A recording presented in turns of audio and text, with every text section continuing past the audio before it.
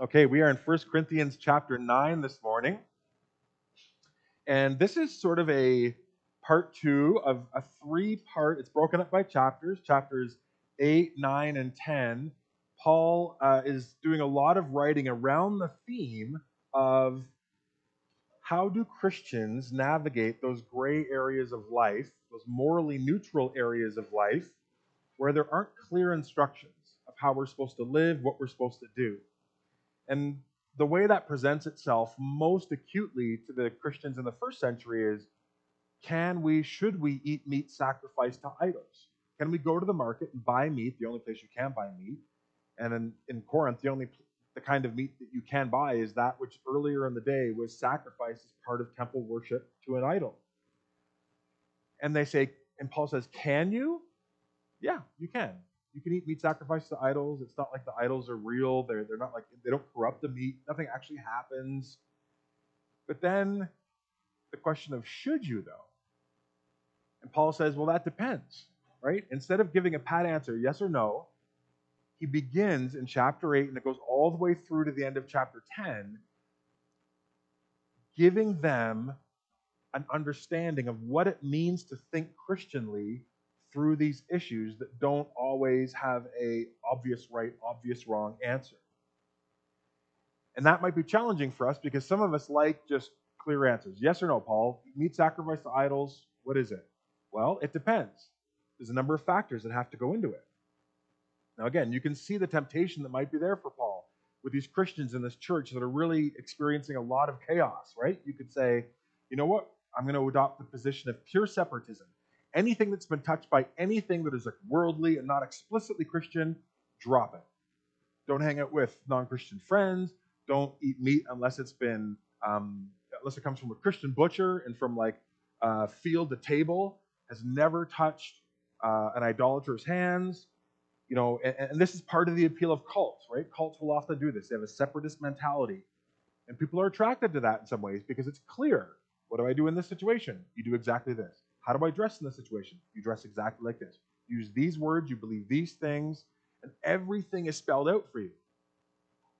And then people can reject that and go in a different direction, where they say, well, we're free in Christ, we're forgiven, we're liberated in Christ to live for God in freedom. And that freedom means that basically everything's on the table. And we can just enjoy things and praise God, everything's awesome. There's kind of no constraints, there's no boundaries. Pure indulgence. And Paul says, no, it's actually a lot of the Christian life is in between. It's about discerning, is this something wise, good, helpful, constructive for me to do? And he's going to spell that out explicitly in chapter 10. So what we're talking about is really under the umbrella of how do we as Christians engage those gray areas of life.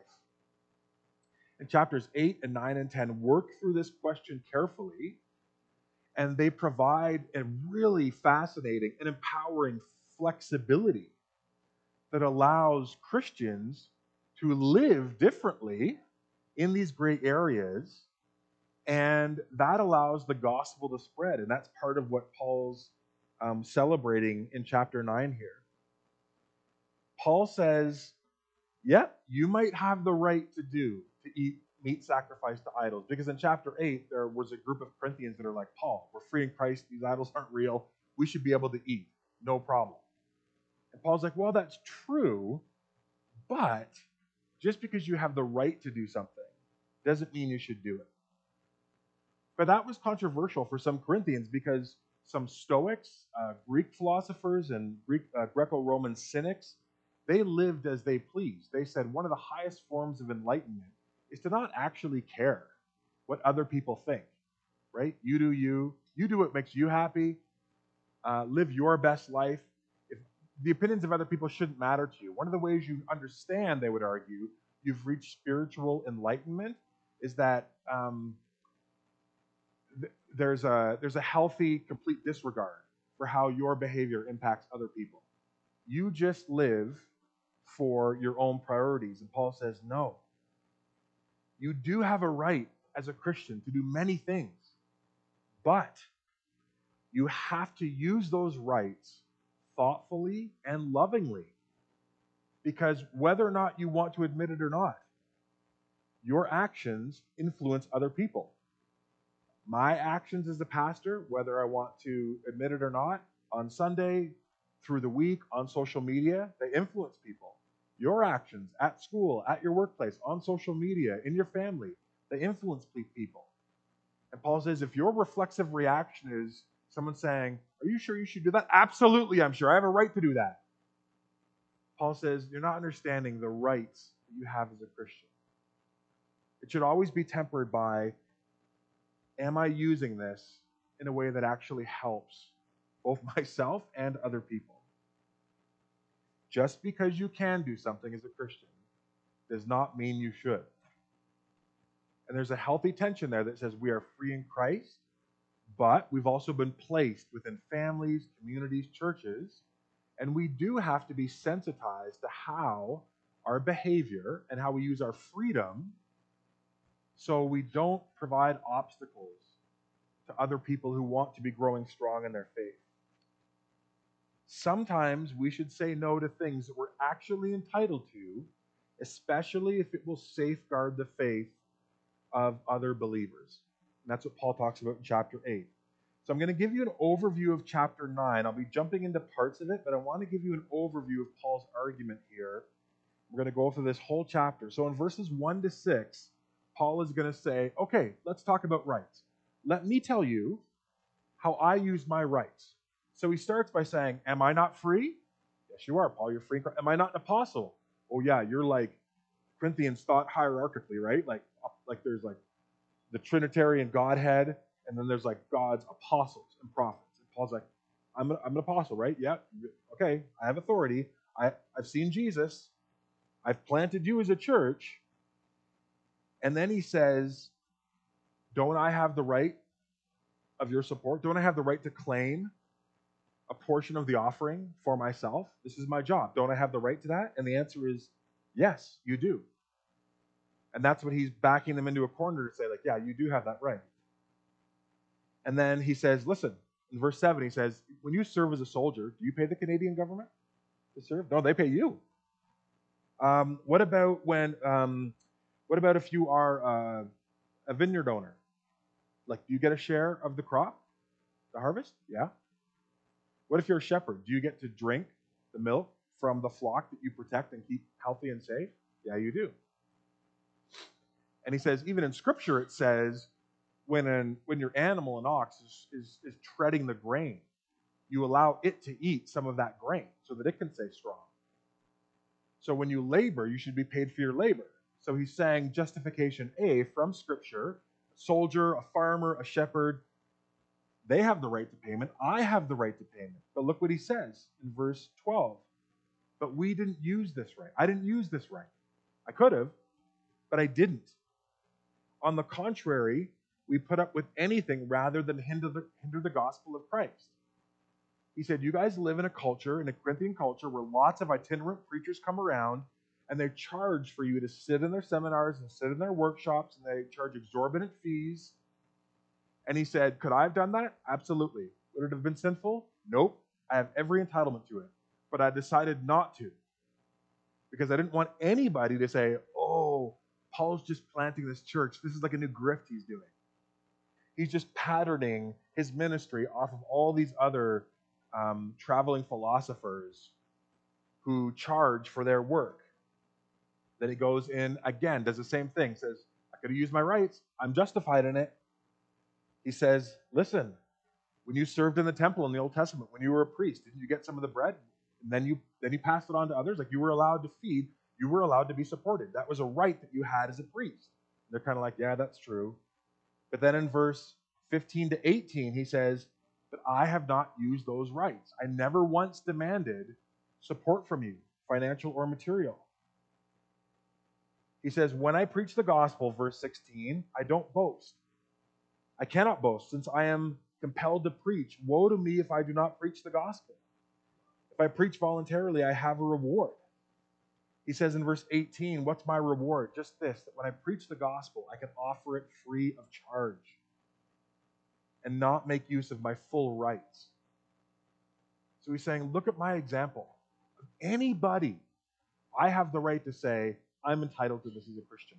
and I'm extra entitled to this as an apostle who puts his life on the line to plant churches. But he says, I didn't see my rights as an entitlement. Instead, I said, what will be most helpful for this Corinthian church? What will be the best witness to non-believers around us?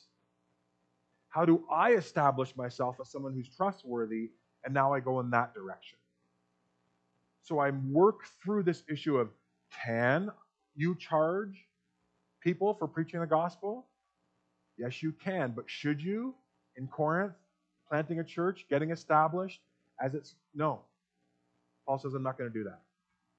I'll become a tent maker.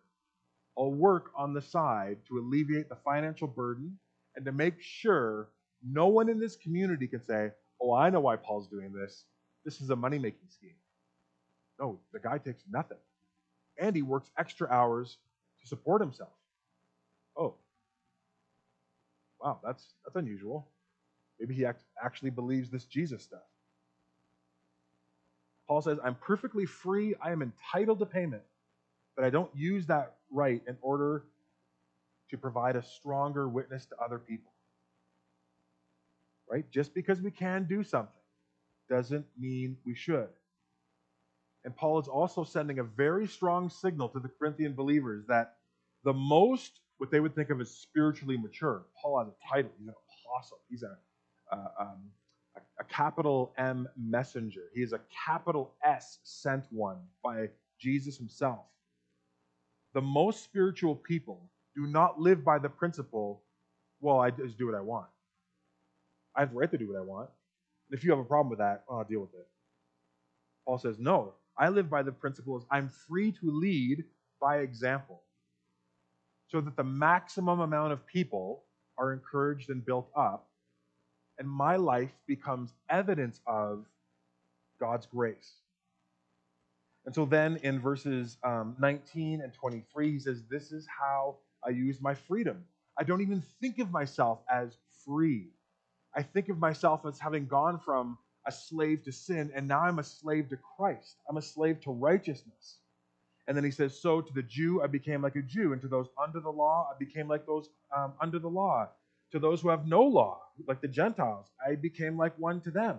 To the weak, I became weak to win them. And he keeps saying this term, to win them. In these contexts, I leaned into the flexibility that the gospel allows. And I didn't just say, here I am, here's how I do things, it's my right before anyone makes up an argument, now you serve me. He said, I have been free to serve these communities. So, do I have a right to eat bacon when I'm with fellow Jewish believers? Yep. But I don't throw it in their face and like, wow, must suck not to be free in Christ to eat bacon. He's like, I just abstain. I take on the cultural, and when I'm with Gentiles, again, he doesn't say that I'm entering into the Gentile unbelieving lifestyle. But he's saying when I'm eating with Gentiles and they offer me meat that's been sacrificed to an idol, I'm not like, oh no, I don't touch anything that's corrupted by dirty, filthy pagans. He's like, thank you very much. Praise God for this meat. It's wonderful to be in this household with you.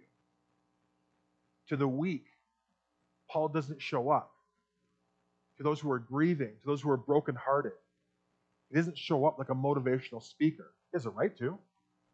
I'm strong, I'm confident in Christ. The resurrection power of Jesus is in and through me. I'm an apostle. I don't say, snap out of it, let's go, put your faith in Christ. I come in weakness. Why? Because I'm there to serve. And it's not about being manipulative or being like a social chameleon. It's about realizing the context and saying, okay, talking to someone, let's say evangelizing someone in the Kootenays is going to have a slightly different nuance than evangelizing someone in a major urban center like Vancouver or New York City. Talking to a high school student and engaging them, or a junior high student, is going to look a little bit different. You know, when I'm here on Sunday, I speak to the community. But, you know, when I'm at junior high, I kind of make myself a junior higher. and I speak and exude that kind of energy, not to manipulate them, but to serve them, to make sure they understand this group is about them and making sure I communicate the gospel in ways that are clear and hopeful to them. And so Paul is saying, you have to learn as a Christian in the gray areas to think through what's your role. Yes, you have rights and entitlements, but are you actually using those and leveraging that to bless and serve other people? We should always avoid what God says to avoid. Paul is not saying here, oh, to the thief I became a thief. To the adulterer I became like an adulterer. He's not saying that. He's just saying, to those with a certain cultural background, I want to be sensitive. Or in walking through certain stages of, let's say, acute grief. Or if you're talking to a football team, right? You're going to say, hey, how do I present analogies that speak to these individuals? So this isn't about, everything is gray and there's no right or wrong. God makes things very clear that are wrong. And then the things that he makes clear that are right are often not really specific. They're broad. Love your neighbors yourself. Lift up each other's burdens. Care for one another. Wash the feet. Encourage one another. So I love that when the things that really damage our relationship with God damage our relationship with ourselves and with other people, God makes it very specific. Thou shalt not. But in the stuff that we're called to use our freedom to bless other people, God leaves it open for creative cooperation. Because God's trusting you to know, your neighbor, like literally the person who lives beside you or with you in your home, you know them better than you do. What would be a blessing? That's why God doesn't say, bless people, and it has to look exactly like this. God says, you're creative. I trust you. I've given you gifts. Use who you are. Use your freedom to bless your church, to bless your family, to bless your sports team, to bless your grandkids. And that's part of the adventure of being a Christian, is using our freedom to serve. And that's why Paul goes to this athletic metaphor where he talks about, don't you know that if you run a race, only one person wins, so you should run to win. And he says, if you're training for a boxing match, don't train aimlessly where you're boxing the air. And we might think, I don't quite understand how that connects. What he's saying is, you have freedom in Christ. But your freedom, you have been liberated from sin to pursue the good and the noble and the right and the true. You're not free from sin to then say, oh, now I'm just going to live however I want. No. You've been rescued and now you've been put in a race. And you should have a healthy kingdom ambition that says, I'm going to try and win this race. I'm going to try and maximally please God and bless other people. So that means you're going to have to limit your own freedom. Because if you are running a marathon race and you actually don't just want to finish, but you actually, over the course of the race, want to gain ground, or you're training for that race, or you're training to go into the ring, what are you going to have to do? What ways are you going to have to limit your entitlements and freedoms? What are you going to have to say no to? Eating chocolate cake. You're going to have to say no to eating whatever you want whenever the impulse comes up in you. What else are you going to have to say no to? Working too hard. You're going to have to learn how to maximize performance engagement and then maximize rest. You are not going to be able to just do this mushy middle and kind of vegging, but not really resting. I'm not really You're going to have to get really clear on what gives your body rest. What are you going to have to say no to? What else? Spending. You're going to have to invest in certain things to make you stronger, nutritionally, training-wise, and that means you're saying yes to this and no to this. You can't do it all. You've got to be focused. Maybe one more thing that you're saying no to.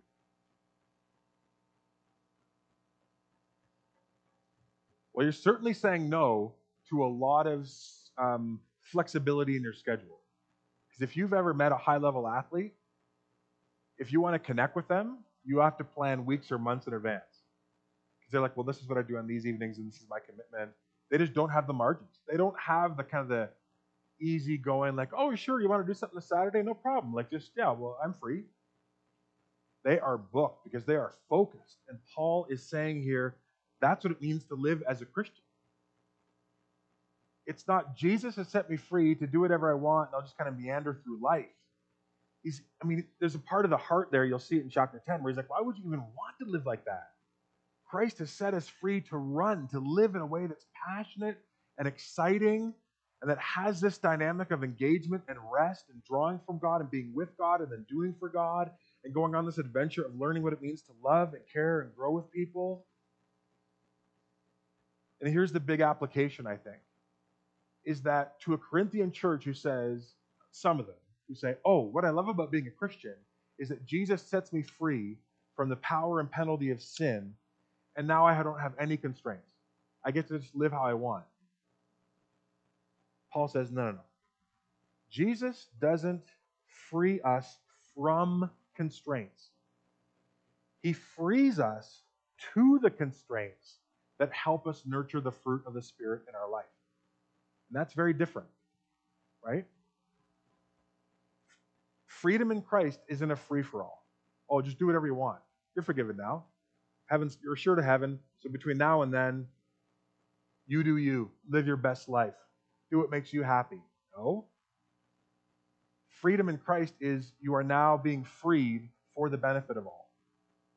Not a free-for-all, but you are now free-for-all. And Jesus is going to place constraints in your life so that you begin to grow in the fruit of the Spirit. You begin to grow in love, joy, peace, patience, kindness, goodness, faithfulness, gentleness. And the last one, and this is important for the Corinthians, self-control. But I have the right to... This is where you have to exercise self-control. Will doing that thing actually benefit you? Will it benefit the faith of those around you? Will it actually bless God? Then pursue those things. That's why Paul...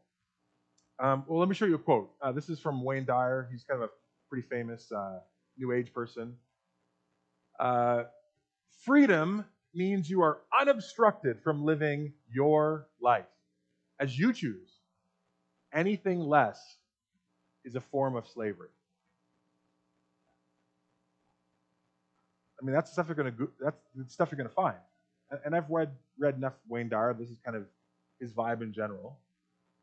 At first, that sounds liberating, but it's actually deeply self-absorbed and self-corrupted. And my experience has been people who live like this end up falling into a different kind of slavery. It's a slavery defined by self-absorption, and their life and world just actually becomes really, really small and not very dynamic. Freedom is not the absence of constraints. That's garbage. Freedom is finding the right constraints. And Jesus leads you into those constraints. The constraints, let's say at a big level, prayer, gathering with other Christians, confession, repentance. These are constraints. These are things that you have to do. Just like a runner who says, well, what do I need to train?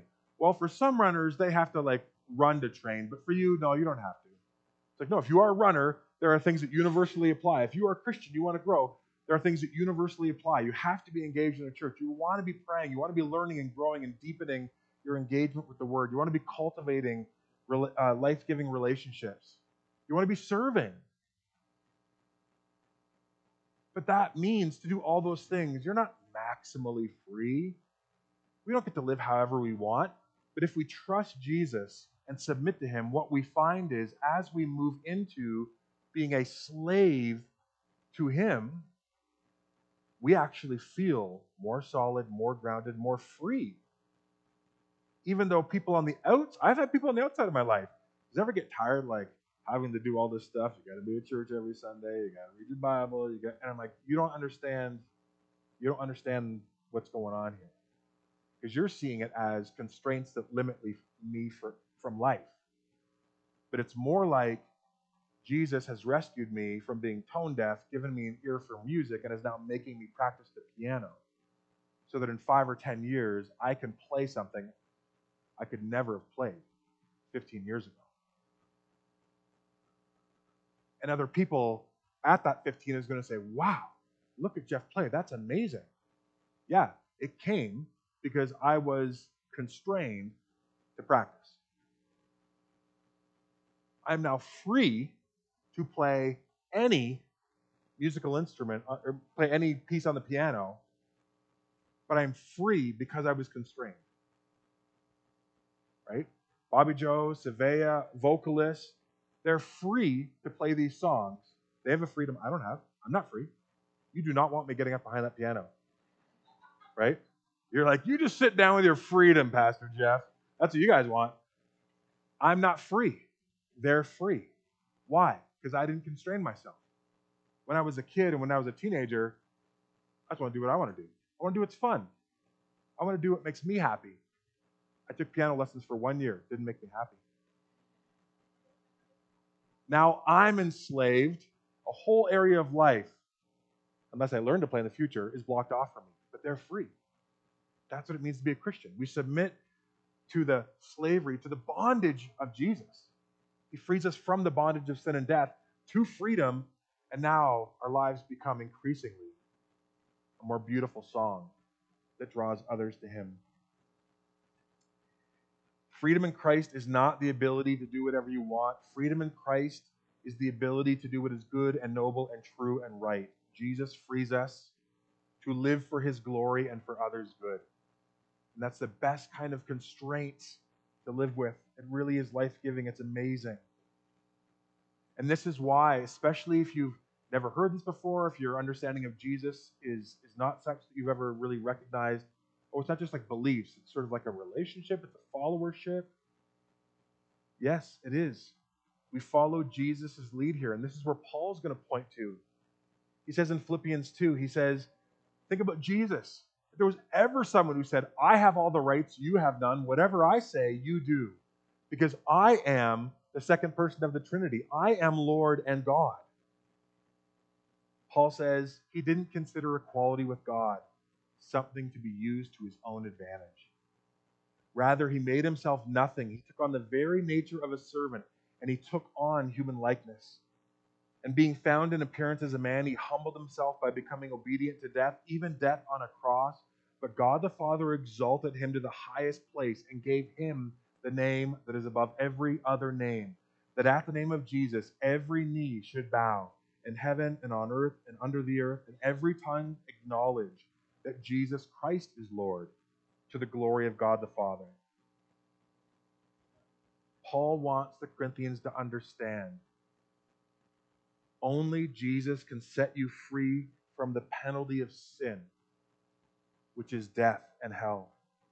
Only Jesus can set you free from the power of sin and then put you in the right constraints so that you flourish and grow into the character of God